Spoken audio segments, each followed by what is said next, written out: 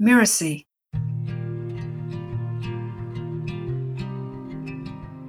Long, long ago, in the time of lords and ladies, castles and kings, monsters and dragons and magical rings, there was one who told, to young and old, tales of all these things. The tale teller travelled from village to village with his leather satchel over his shoulder, telling tales in exchange for a hot meal and a place to sleep, and perhaps a new tale or two with him when he left. For tales are meant to be shared. If they're not, they crumble into dust.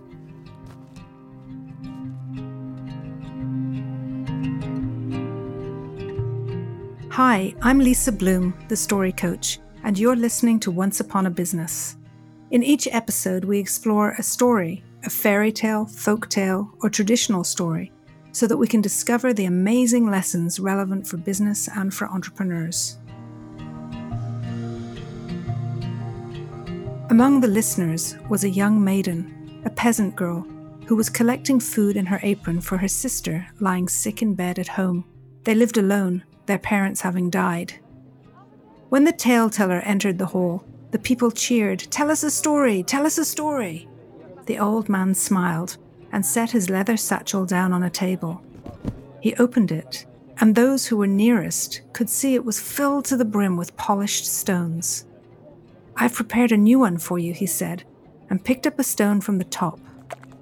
Grasping it in his right hand, he pressed it against his heart, closed his eyes, and took a long, slow breath. He opened his eyes. "Once upon a time, there dwelt a father and 3 sons," he began. His hand never left his heart. The listeners leaned forward, hardly breathing, not wanting to miss a word. It was a story of thrilling adventure, and when the tale teller finished, the listeners cheered.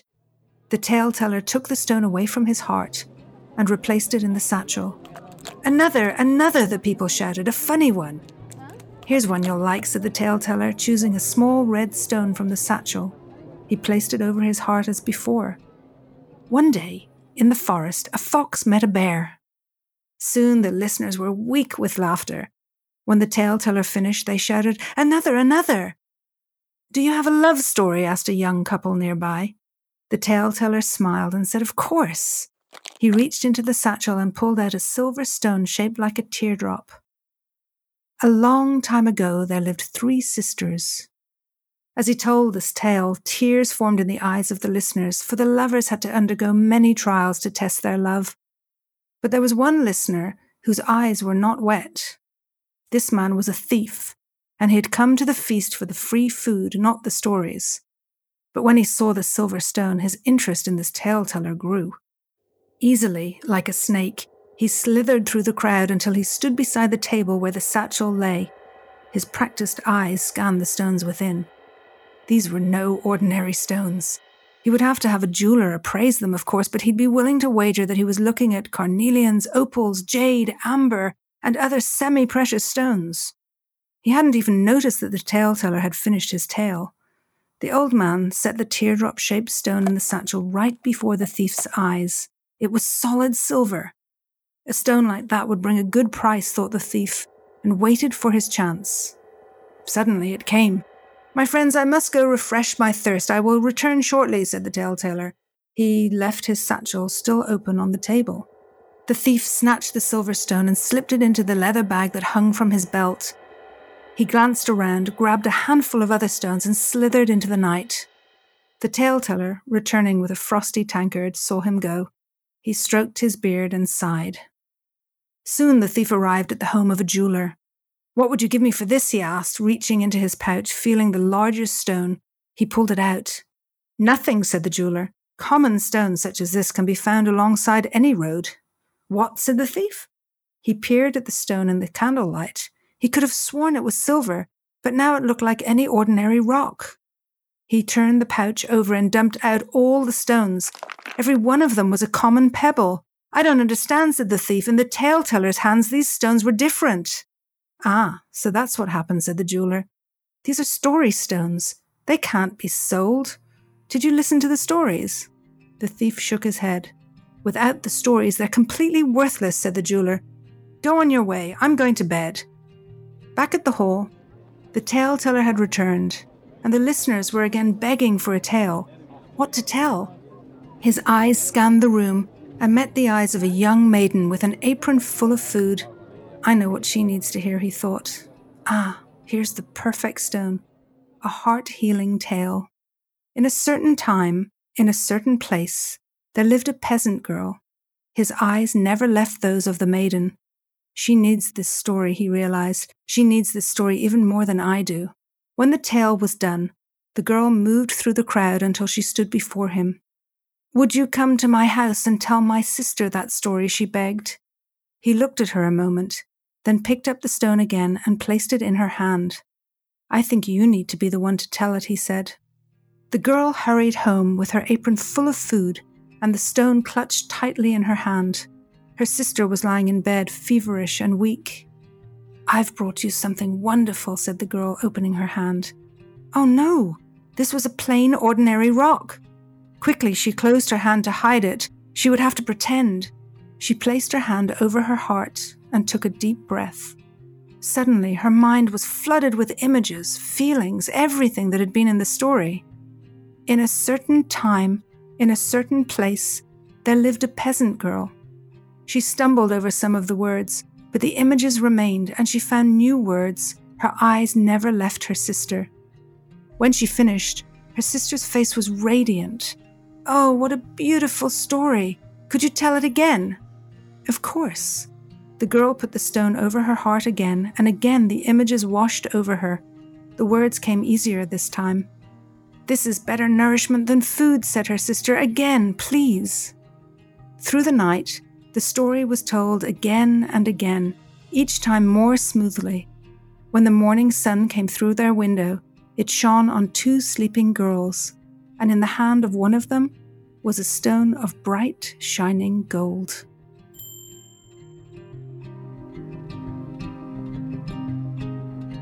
This is a beautiful story written by Leslie Slape and told with her permission.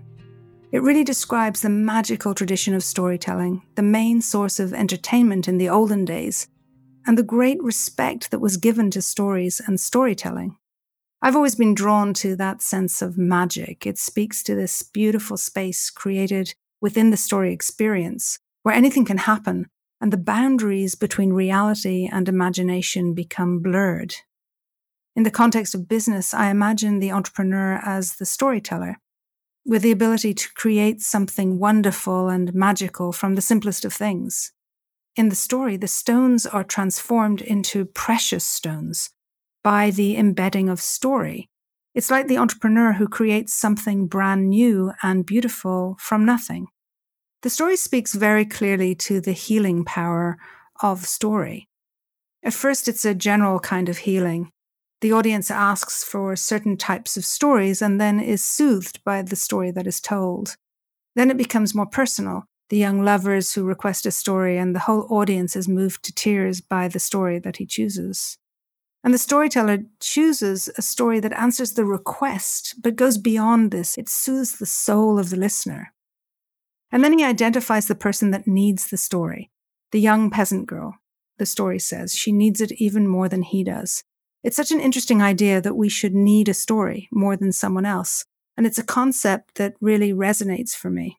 I remember many years ago telling stories at a school, and I was telling stories to groups, 15 or 20 youngsters, 16, 17-year-olds would come in at a time, and then they'd move on to their next activity. In the first group, there was a young woman, I noticed, a young girl, and she sat very quietly on the other side of the room. She had a hoodie on and her jacket was zipped right up. And she seemed to be kind of listening, but maybe not. She didn't say a word and she didn't seem to respond.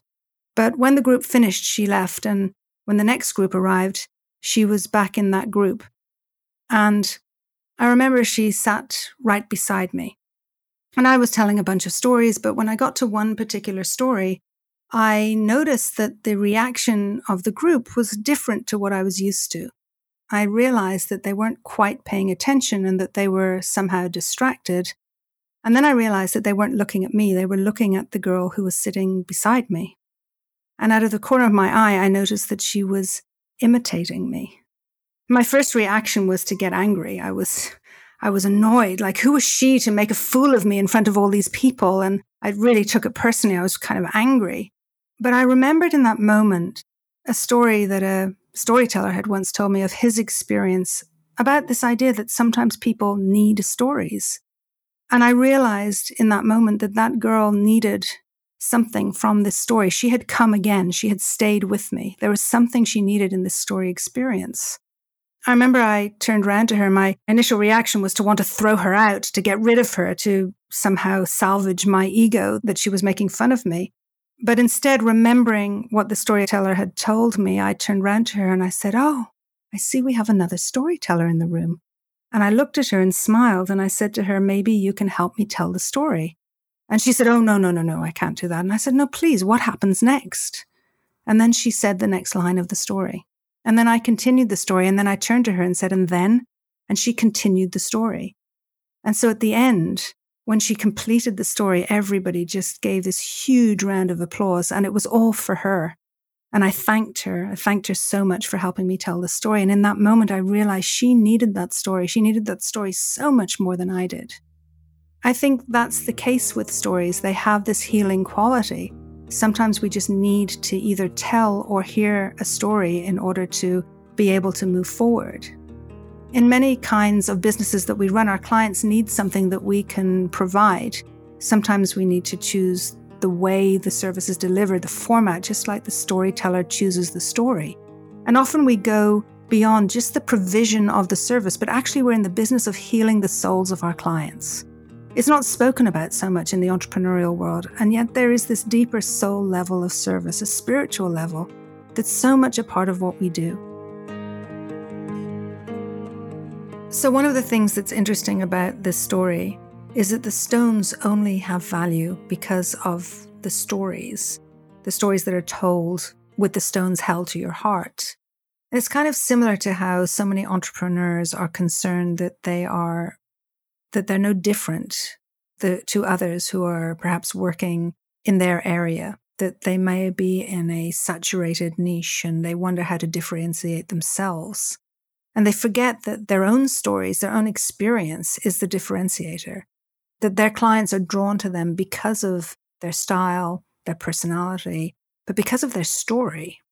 And so when we're presented with someone that we might want to work with, and it doesn't feel right, maybe the chemistry isn't right, maybe there's something about the interaction that isn't right, usually it's because their story doesn't really resonate with us. And so as a consumer or as somebody who's buying a service, we need to really pay attention to that resonance, pay attention to what we're hearing and what we're feeling when we interact with somebody who wants to provide a service. But as a service provider, we need to trust that our story and how we show up is going to attract the right people. And that in fact, it's the story, it's who we are that turns the stone into something really precious. It turns what we do into the most precious and perfect thing for that client. When the girl brings the stone home and shows it to her sister, the first thing she sees is that it's just a simple stone. And instead of questioning, "Oh my goodness, what is it that he's given me?" or "How do I do this?" or throwing it away, she immediately pretends. She holds the stone to her heart and she does what the storyteller did. And as she pretends, she evokes all the images of the story and it comes back to her and she's able to share it. And so each time she shares the story, it becomes closer to what she remembers hearing and it comes alive. I think it's fascinating that at the end of the night, she ends up with this perfect stone of gold. It's made of gold. It's been turned into something really precious. It reminds me of the journey of the entrepreneur who oftentimes needs to start with something that's not proven or not clear, and perhaps sometimes they might even doubt its value. And yet when they keep telling and keep trying and keep presenting it to the world and iterating perhaps, but keep on telling that story, keep on offering that service to the world, that's what turns it into gold at the end. I think it's a perfect metaphor for that. When we keep going, sometimes we share something that we're not quite sure of, but we believe on some level, just as the young girl believed in herself. She believed in the storyteller and the story and the stone. She believed it so much that she almost willed it into being. I think sometimes that's the entrepreneurial journey, that we're not quite sure and we want to believe it into being. So we keep going, we keep trying. And ultimately it does become that amazing, precious stone, that amazing, precious service or offering. I mentioned that there's this almost hidden spiritual side of the work that we can sometimes do in how we can, as I said, like soothe the soul of our clients. And I think there's an element of faith that comes through in this story. The little girl makes a choice to tell the story from a place of faith. She believes in herself. She believes in the stone, the storyteller, and the power of the story. And with that faith, she tells it into being.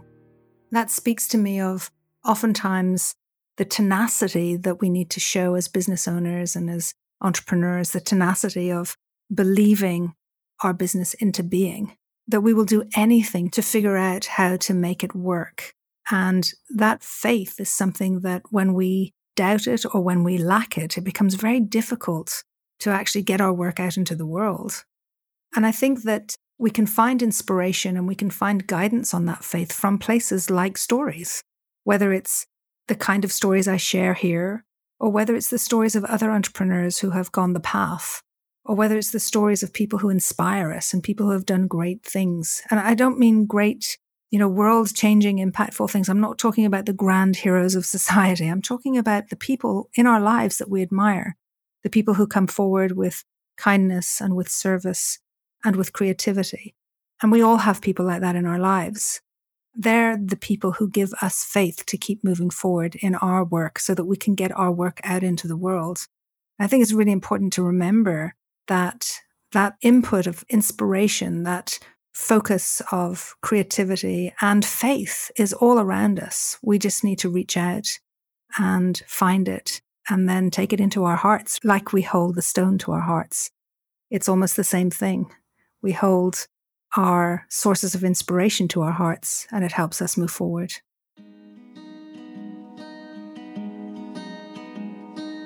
I'm Lisa Bloom and you've been listening to Once Upon a Business. You can find out more about me at story-coach.com. That's story-coach.com. Once Upon a Business is part of the Miracy FM podcast network, which also includes such shows as Making It and Course Lab. This episode of Once Upon a Business was produced by Cynthia Lamb. Jeff Govertson assembled the episode. Danny Inney is our executive producer. Post-production was by Post Office Sound. So you don't miss the episodes that are coming up on Once Upon a Business, please follow us on Apple Podcasts, Spotify, or wherever you're listening right now. And if you like the show, please leave us a starred review. It really does help us out. Thank you. We'll see you next time.